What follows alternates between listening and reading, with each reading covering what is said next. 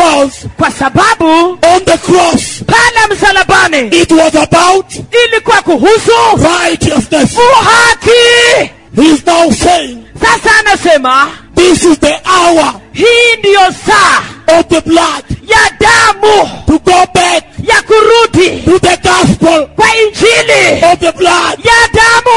Why? Kwa nini? Because he slaughtered the lamb. Kwa sababu alimchinja mwanakondoo He covered us with the blood. na akatufunika kwa damu, And our shame disappeared. na aibu yetu ikapotea, Our nakedness disappeared. uchi wetu ikapotea. Behold, Tazama, this is the hour hii ndiyo saa of the blood. ya damu.